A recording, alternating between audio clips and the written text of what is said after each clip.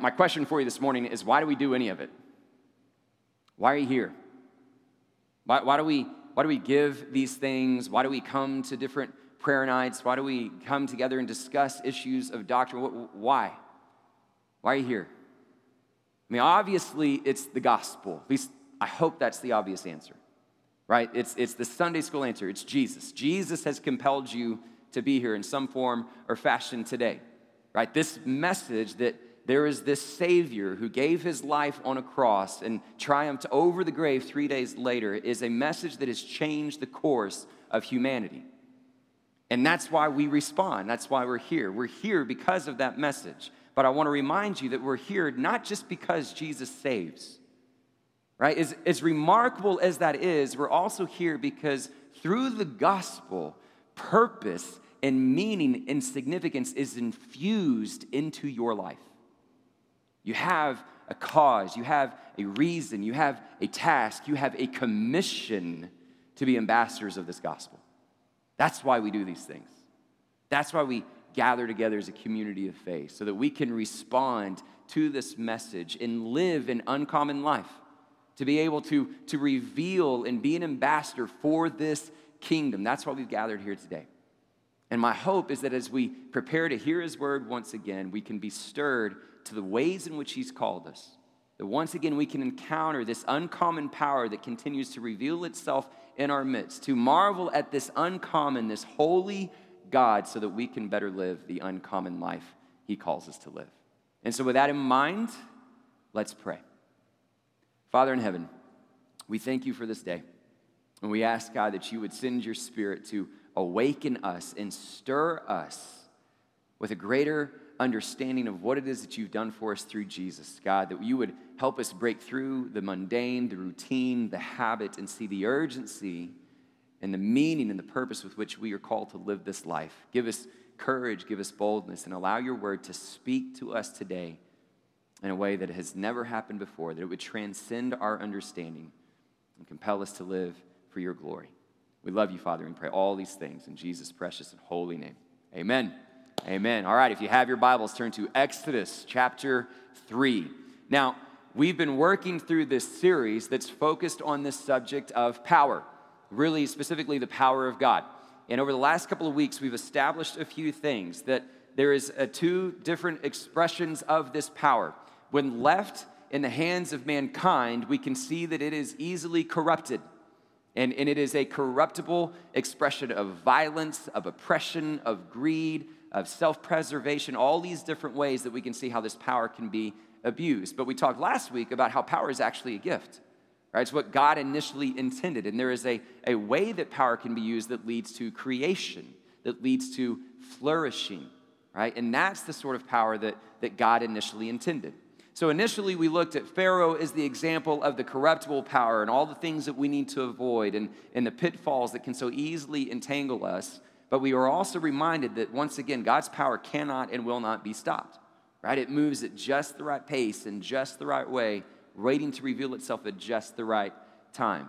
And then last week, we saw that this flourishing power, this gift of power that allows us to go and speak to the vulnerable, that allows us to go and help the oppressed, is best resembled and modeled for us through God.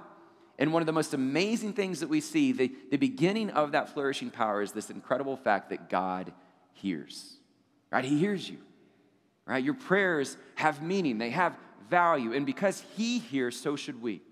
We need to listen to the cries of the vulnerable. We need to listen to the cries of those who are around us that are hurting, and so that we can also invite them into this flourishing power that only comes through the gospel. These are some of the things that we've discussed so far, and we've done it through the lens of Moses' life. And we continue this story, and we get to one of the more familiar pieces of the Old Testament, one story that we've probably heard numerous times, and we're going to break it down into different sections over the next couple of weeks. And we're going to read the first 6 verses of chapter 3 today and allow us to see how power is better understood through God's holiness. So follow along with me, chapter 3, starting in verse 1. Now Moses was tending the flock of Jethro, his father-in-law, the priest of Midian. And he led the flock to the far side of the wilderness and came to Horeb, the mountain of God. And there the angel of the Lord appeared to him in flames of fire from within a bush. Moses saw that the bush was on fire, and it did not burn up. So Moses thought, I will go over and see this strange sight, why the bush does not burn up. And when the Lord saw that he had gone over to look, God called to him from within the bush, Moses, Moses. And Moses said, here I am.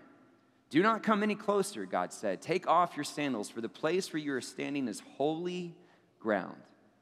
And then he said, I am the God of your father, the God of Abraham, the God of Isaac, the God of Jacob. And at this, Moses hid his face because he was afraid to look at God. Okay, several things about this text that I want us to consider this morning. And I want us to begin with this statement that God appeared to Moses, right? We have this common setting. Here's Moses guiding the flock of his father-in-law. He's at Mount Horeb, or also Mount Sinai, as it's also known as. And here we see this divine encounter between God and Moses. And we're introduced to this encounter with this word that Lord appeared. And in the root of that word, its verb, is ultimately means to see. But the way it's translated in this particular text shows us that it's not just that Moses saw, but that the Lord chose to reveal himself. So part of what I want to make sure we understand is that this is not observation, this is revelation. Okay, and there's a big difference. Okay, it's not as if God was already hanging out, allowing this bush to burn in this miraculous way, and then all of a sudden Moses just stumbled upon it. Right? God is interjecting himself into Moses' story and has chosen at this particular time to reveal himself to him. We have a God of revelation. And that's incredibly significant. And I don't know that we always process the significance the way that we should and what that really conveys to us and in the meaning behind the fact that God is a God who reveals himself. And so I was trying to think of a way to kind of bring that into greater connection and understanding. And I thought about all these different programs that my children have at their school. All right, there's all these occasions where they have to go and sing a song or do a play or there's a talent show. And so as a result, we're invited to these programs. They're always in the school cafeteria. And when you walk into the school cafeteria, you see it's like a paparazzi festival of parents and grandparents. And they've all got their phones and they're ready to video and they're just there anxious to see their child. And so the program typically begins, and you can see that at different phases, more parents are more interested in parts of the show than in other parts of the show. Why? Because they're waiting for their particular child. And so when it gets to that moment where their child is there, typically, if you look out into the sea of paparazzi, these parents and grandparents, what do you see them do? They try to get their child's attention, right? In some form or fashion, they either stand up or they smile, or the really ambitious ones will just wave like crazy, be like, I'm right here, you know? And what's really fun is to watch the different reactions of children through the course of their ages. Because when they're young and you go to these shows and these programs when they're in preschool, they completely forget they're in a program and they match the enthusiasm of their parent. They're just like, hey, you know, and they're waving from the stage. As they get older, the wave back gets a little bit more discreet, and eventually they just pretend like they don't see you at all. And so you see different reactions from children, but parents, there's always this enthusiasm. Why is that? A parent doesn't go to watch their child and try to hide themselves. Right? They're not sitting out there going, well, I don't want them to know that I'm here. They're not trying to conceal. They go out of their way to say, I'm here. I'm here for you. Right? That's what we see with a God of revelation. Right? That he goes out of his way to convey to his children, I am here. Now, the challenge is that a lot of times we question if he's revealed himself. And we ask these basic questions. Well, I can't see him, and I can't hear him, so how do I know he's there?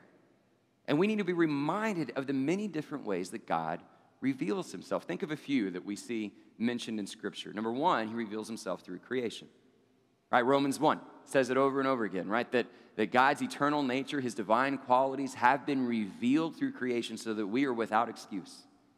So when we go and we marvel at a moonlit sky, or we're overwhelmed by the power of a mountain range or the depth of a canyon, or when we just study the intricacy of human life, that is God revealing himself, revealing his word, revealing his eternal nature and his divine qualities. Think about the word. Think about the scriptures. Right? How many times have you found yourself going, I just wish God would give me an answer. I wish he would just speak to me. I wish I just knew exactly what he wanted me to do with my life. And there are times where we need to stop and just realize he has. And he cares so deeply that you know what he said. He put it down in writing and preserved it for thousands of years. He's revealed himself through his holy word. Think about Jesus, right? That in Jesus we have the amazing moment of the incarnation where God takes on flesh and dwells among us, right? It is the fullness of the deity in bodily form, according to Paul in Colossians. This is the exact representation of God's being. He is fully revealed in Jesus Christ.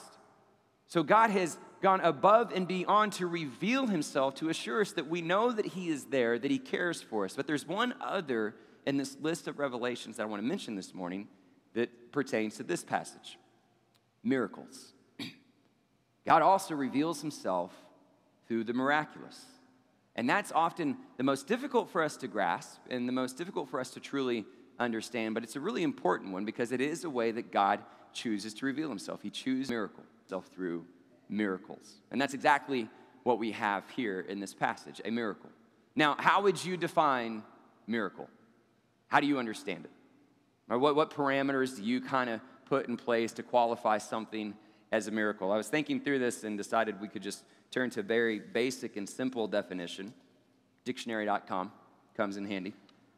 Here's how it's defined: an effect or extraordinary event in the physical world that surpasses all known human or natural powers and is ascribed to be a supernatural cause. Right? And so essentially, something extraordinary happens, some event, some occurrence, and it surpasses our knowledge, surpasses our understanding of our power, the powers of the natural world, and it leads us to have to ascribe it to something that is supernatural. Right? So take case in point, what we've just read this morning. Okay? A bush on fire, not that remarkable. Okay? That's explainable. That can be comprehended. A bush on fire that doesn't burn up, well, that's different. That surpasses my knowledge. That surpasses my understanding. That surpasses the rules of nature. How is this possible? So Moses says, I'm going to go see about this strange sight, right? This great sight, this awesome sight, something I don't understand. It's a miracle. So what we see is that a miracle is some sort of manifestation of power that challenges our concept of power. And so as a result, there are different reactions to miracles on a variety of spectrum, right? There are all these different ways to interpret and respond to a miracle. Andy Crouch, in this book that I've been referring to, Playing God, Redeeming the Gift of Power, has a great description of how we can often react in different ways to miracles. Here's what he says. Into the unfolding story of creation from time to time burst miracles, and nothing upends our assumptions about power as much as miracles. Miracles, by definition, do not work the way the world works. Miracles happen outside the framework of expected power, serving as a sign that we do not know what is really going on. They are a warning as much as a gift, and fully capable of producing just as many unhappy, unsettled bystanders as grateful beneficiaries. Miracles seem to happen in odd and unpredictable ways that leave onlookers in some combination of awe, disbelief, confusion, and even hostility. All right, so here's what he's trying to say. It's because this is a manifestation of power and it upends our understanding of power, it can create a variety of different reactions. Think about a few well-known miracles that we see in the scriptures. Think about the parting of the Red Sea. For some, it's awe. For some, it's wonder, it's joy. For the Israelites who were able to pass through on dry ground and find that safety, that's the response. But for the Egyptians, confusion, anger, hostility. Think about Jesus when he heals on the Sabbath. You go to Mark chapter 3, and there's this story of him healing a man with a shriveled hand, right? Whenever Jesus performs this miracle, it leads to restoration, a restoring of power to this man who was once minimized by this ailment. And so for him, in that restoration, there's joy, there's celebration. For others, they marvel at this. But for the Pharisees, the teachers of the law in that moment, what did they do?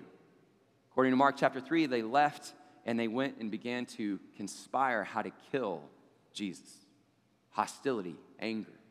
Think about the resurrection, right? Here's this news, this incredible news. He is not here. He is risen.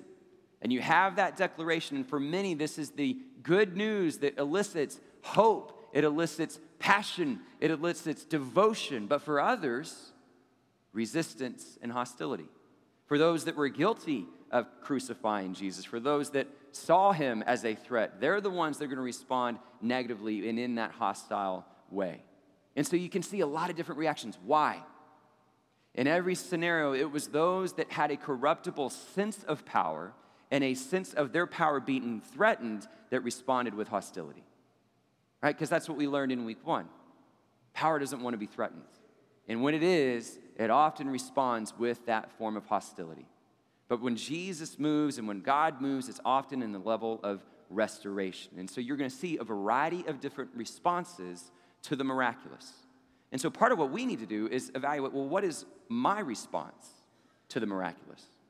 How do we respond to God moving and upsetting our construct of power? And there are several things about the miraculous that I want to make sure that we're aware of this morning.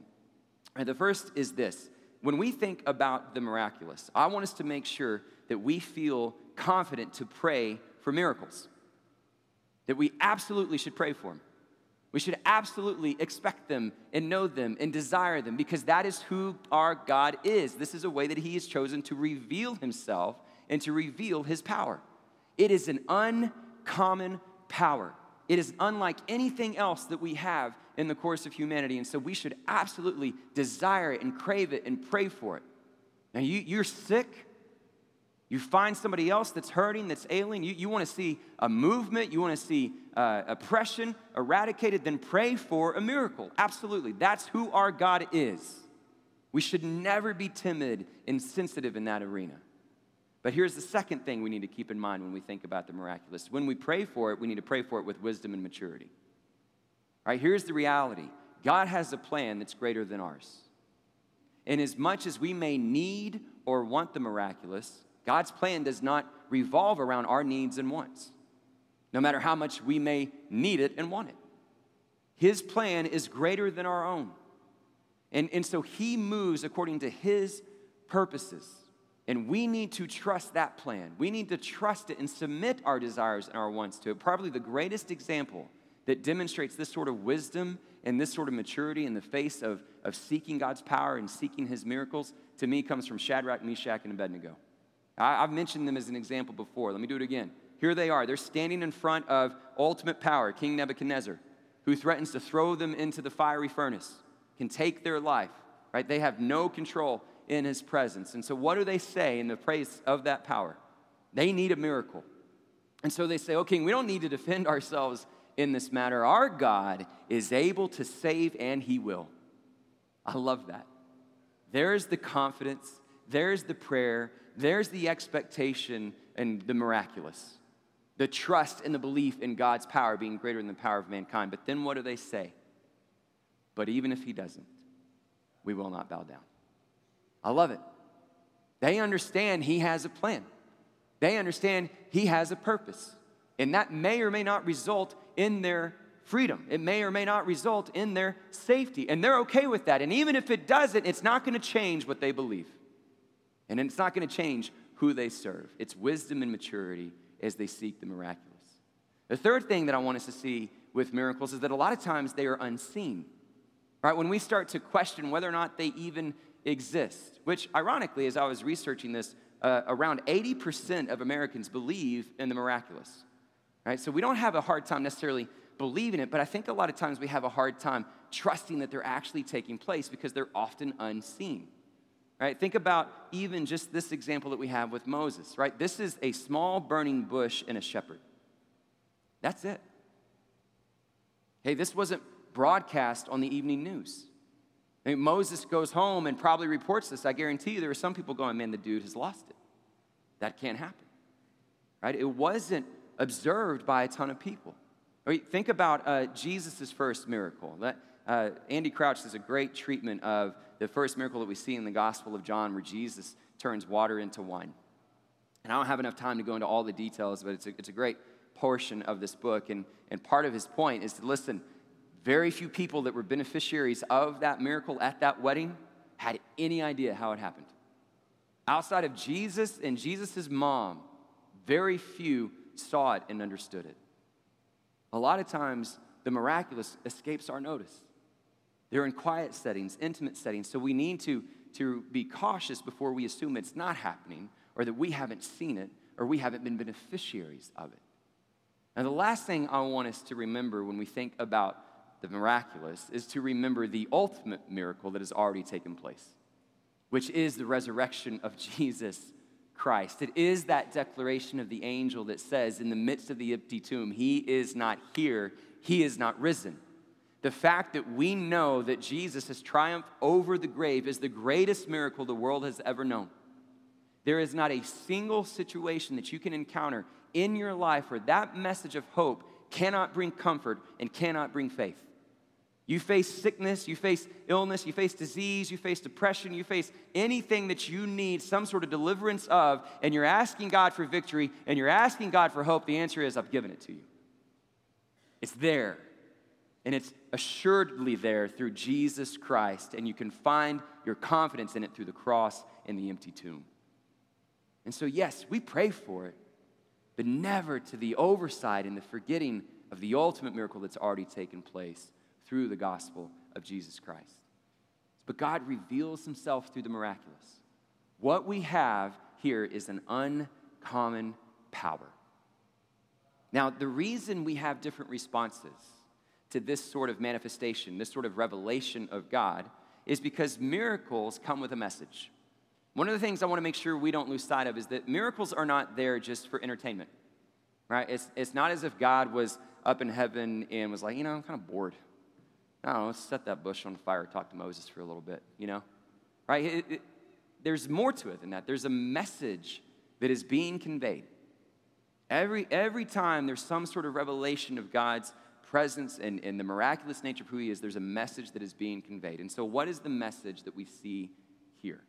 All right, the first thing we see is that God calls to Moses from within the bush. Moses, Moses.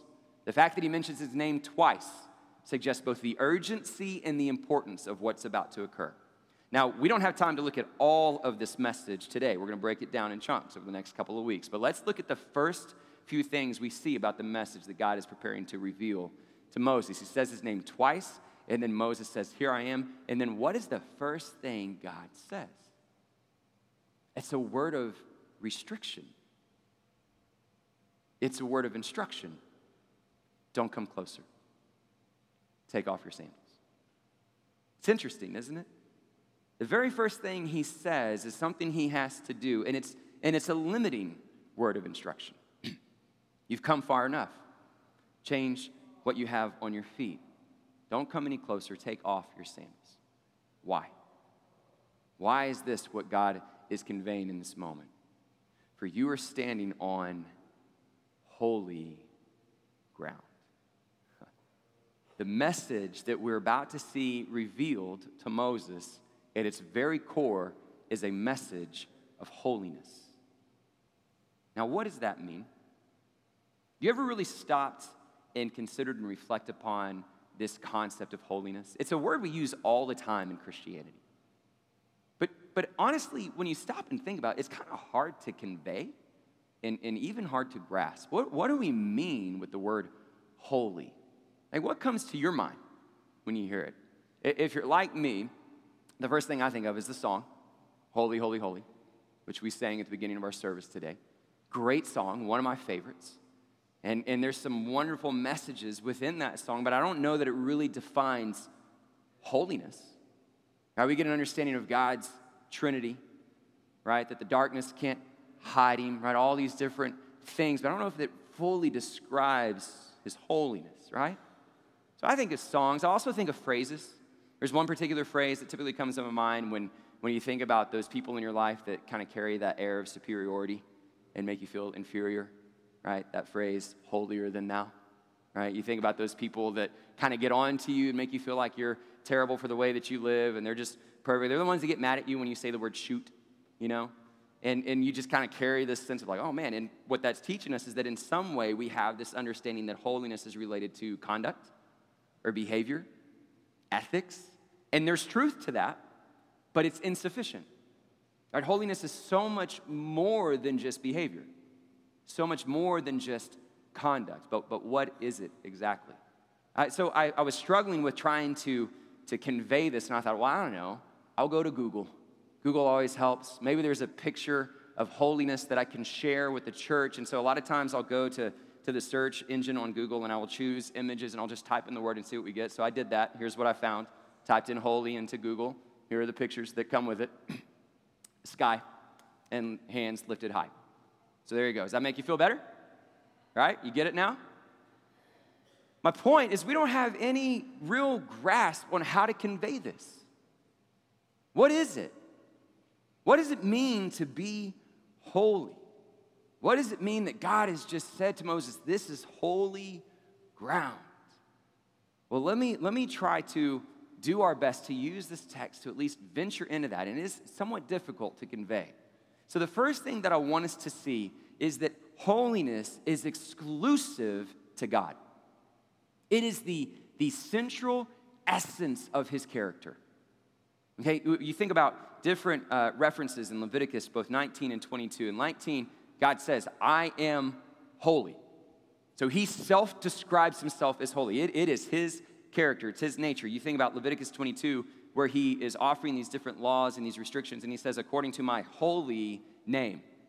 Now, think about that. In ancient Semitic civilization, right, ancient Jewish civilization, your name was connected to your identity.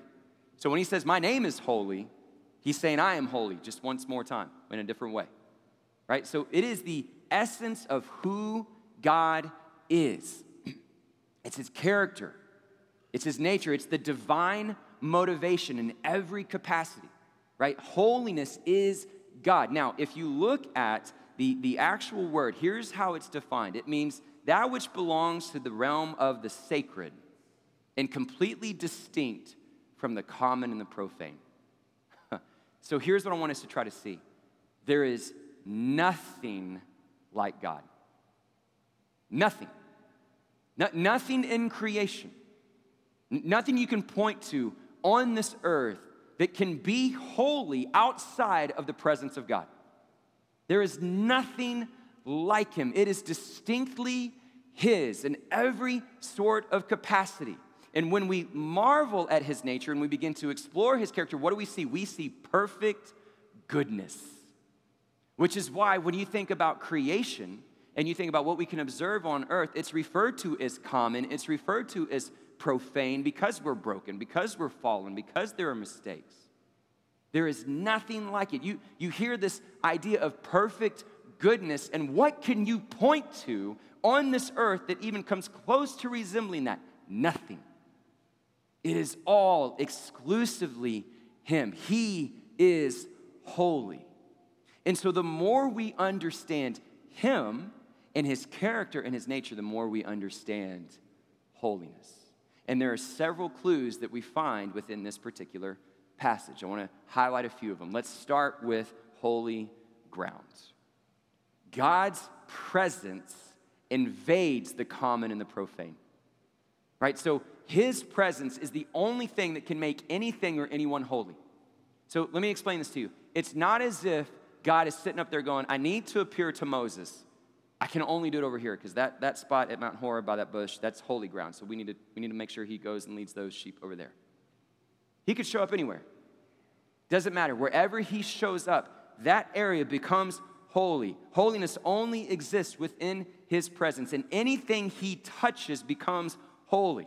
This is a misconception, but a lot of times holiness can become dirty, that it can become filthy, that it needs to be purified. No, it's the other way around. Holiness cleanses the common. It cleanses the profane. Holiness invades the common, right? It's got this power to it. Now, the other thing we see in this particular passage is that there's this manifestation of fire, right? There's this flame-like appearance in this bush that's going to take place. Now, here's what's interesting about fire. More than 375 references to fire, predominantly in the scriptures in the Old Testament, and the majority of them reveal or point to two different types of occurrences. When God reveals himself to humanity, or when there's an act of worship through some form of sacrifice and burning. All right? And so what we see continually is that when God reveals himself, fire is somehow part of it. You think about the fiery sword that protects the entrance to the Garden of Eden. You think about the pillar of fire that's going to lead the Israelites as they go through the Exodus. You think about when the covenant was made with Abraham in Genesis 15, that covenant was sealed with a flame that passes through the sacrifice. Over and over again, we see God revealing himself through fire. And in those instances, here's typically what you can identify: judgment or salvation. Fire either means death or life. And so we see a sense of God's holiness, right? That when we encounter this holiness, it's going to lead to a greater sense of judgment or salvation, of death or new life, right? When Egypt encounters this holy God, it leads to judgment. With Israel, it leads to new life. God's holiness demands a very definitive response.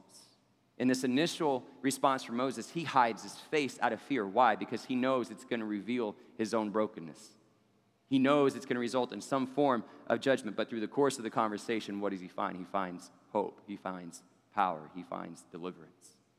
Right? So we see it through the manifestation of fire. A couple other things we see. We see that God's holiness in this particular moment is revealing a purpose. God's holiness has a purpose. What does he say to Moses? I am the God of your fathers, Abraham, Isaac, and Jacob. This becomes a refrain of God identifying himself, identifying his holiness to say, I know there's a covenant. I know I've made a plan. I am calling for myself a people who will know me. I am calling for myself a holy nation. And I have a purpose, and I'm going to make sure that it is fulfilled. Holiness achieves God's purpose. We also see that holiness is compassionate, right? How did chapter 2 end? The Israelites are crying out to God in their oppression. They're crying out to God for help, and then God hears and he's concerned.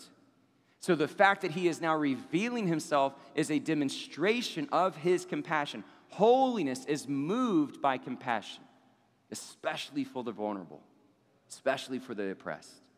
And then we also see that God's holiness allows us to access him. It's a holiness that is not kept distant, that is not hidden, that is not put in some faraway place. It is a holiness that is brought near. There is an access to this holiness that God makes available to humanity. All these things are significantly remarkable because what they teach us is that this uncommon power is revealing an uncommon God. There's no one like him. And so that's why God says, don't come any further. Take off your sandals. Do not treat this moment like it's normal.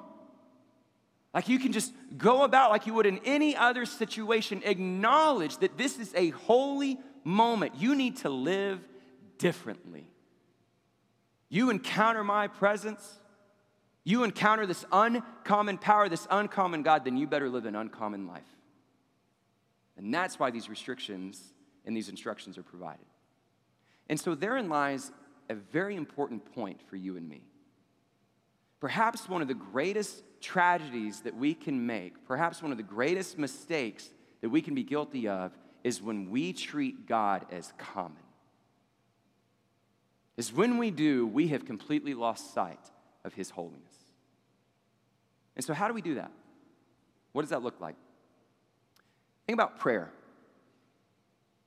What's your prayer life look like? The moment that our prayer life becomes mundane or repetitive or non-existent, ultimately what we're saying is, I don't know that he really cares what I have to say. And I don't really know if he can do anything about what I have to say. I can maybe solve this on my own. And ultimately what we're saying is he's common. And we've lost sight of his holiness. Think about his word.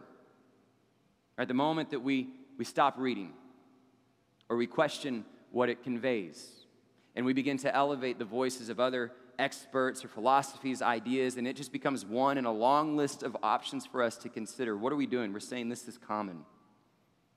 There are a lot of different ways to get guidance, a lot of different ways to find truth. When we don't consult it, when we treat it casually without reverence, what are we saying? We've lost sight of his holiness. Think about how we convene together. what we call church. Right? When we start thinking about all the different things that we have on our list, right? And we start evaluating what it means to commune as a community of faith and to gather together, and we're evaluating that along the list of all the other things, extracurricular activities, sports, piano, school, and all of a sudden God is scheduled. We're treating him as common. It's mundane. We've lost sight of his holiness. So one of the greatest tragedies is for us to go through life and treat him as common and to lose sight of it, right? To miss who he really is. And all of a sudden we find ourselves living an ordinary life. It's one of the greatest mistakes that we could ever make. And so part of what we're having to be ushered into is to break free from that, right? To be awakened out of that tendency, to see him for who he is, to marvel once again at his holiness. And so we do this by once again reminding what it is that he's asked us to do, right? That he has given us a command to live this uncommon life. Why? What does he say? He says it in Leviticus. He says in the New Testament, you should be holy because I am holy, right? You become an ambassador of this holiness. You live life accordingly. You look at all these Levitical laws that begin to play themselves out, right? All these rituals of cleansing, all these instructions, all these edicts. Part of what he's trying to say is that you need to be different. He's not saying you have to be formal, right? It's not that we have to wear certain clothes and carry ourselves in a certain way. That's not what he's saying. You can be formal and you can do all these different things and still treat him as common. What it has to do is with the matter of the heart. What it has to do is with the matter of faith, with the matter of the mind. What we begin to see is that his holiness sets us apart to be who he's called us to be holy as he is holy. And when you look at those laws, you look at those restrictions, that is the theme that ties them together, holiness. And so finally, God reveals himself fully in Jesus Christ, and Jesus kind of gives us a definition, a very simplistic definition of what this uncommon life, this holy life, needs to look like. He says, listen, it can all be summed up in two simple commands. Love the Lord your God with all your heart, soul, mind, and strength, and love your neighbor as yourself. That's the uncommon life. That's what doesn't make sense. That's what reveals who he is when we actually love our enemies. When we love God in the midst of injustice, in the midst of persecution, when we unwaver in those moments, that's the uncommon life that we are called to live. And it points us back to this Messiah. That's the message that changes everything, right? This Messiah that is brought here to reveal that holiness actually invades the common. It invades this world. It comes to cleanse. It comes to redeem. This Messiah actually comes to usher us into the Holy of Holies through the sacrifice of his blood and his gift on the cross. This is the promise that this Messiah is going to lead us into becoming this holy nation that will one day ultimately fall around his throne and declare with every other tongue, tribe, and nation, holy, holy, holy is the Lord God Almighty. It's an uncommon power revealing an uncommon God, leading us to live an uncommon life. And so that's got to be our response. And so here's how I want to close. I'm going to read for us, I'm going to paraphrase for us, is maybe a better way to say it, the way that this call is reiterated in the book of 1 Peter, through the lens of the gospel and through the lens of Jesus Christ. And what I want you to do is just hear these words as if God himself is speaking to you. So I want you to close your eyes for a moment. And I want you to be reminded of how his holiness should speak to you. I want us to be reminded that we are a chosen people. Chosen. A royal priesthood. A holy nation. We are his special possession, so we gather together to declare the praises of him who has called us out of darkness and into wonderful light. Once we were not a people, but now we are the people of God. Once you had not received mercy, but now you've received mercy. Therefore, with minds that are alert, we should set our hope on the grace that will be brought to us when Jesus Christ is revealed. As obedient children, we should no longer conform to the evil desires we had when we lived in ignorance, but rather we should be holy because God is holy. We should live out our lives as strangers living with reverent fear, because we know that it was not with silver or gold that we were redeemed from the empty way of life, but with the precious blood of Christ. This Christ who was chosen before the creation of the world, but was revealed in these last times for our sake. Through him we believe in God who has raised him from the dead. And as a result, we now carry a sincere love for each other. We are called to love one another deeply from the heart.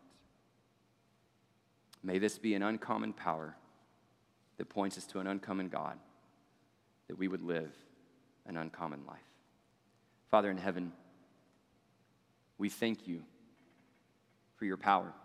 We thank you that you have revealed yourself to us. God, forgive us for the times in our lives where we lose sight of your holiness, when we lose sight of who you are and we treat you as common, we treat you as ordinary. Father, awaken our hearts to marvel at the holiness that you carry. God, that we would enter into a relationship with you to assure that your presence is forever in our lives. That we also would be ambassadors to go and to love others deeply and with compassion. And point others to this incredible truth that the God who saves, the God who redeems, is holy. And he has called us to share in that sacred, incredible gift of holiness. To you be the glory both now and forevermore. In Jesus' name we pray. Amen.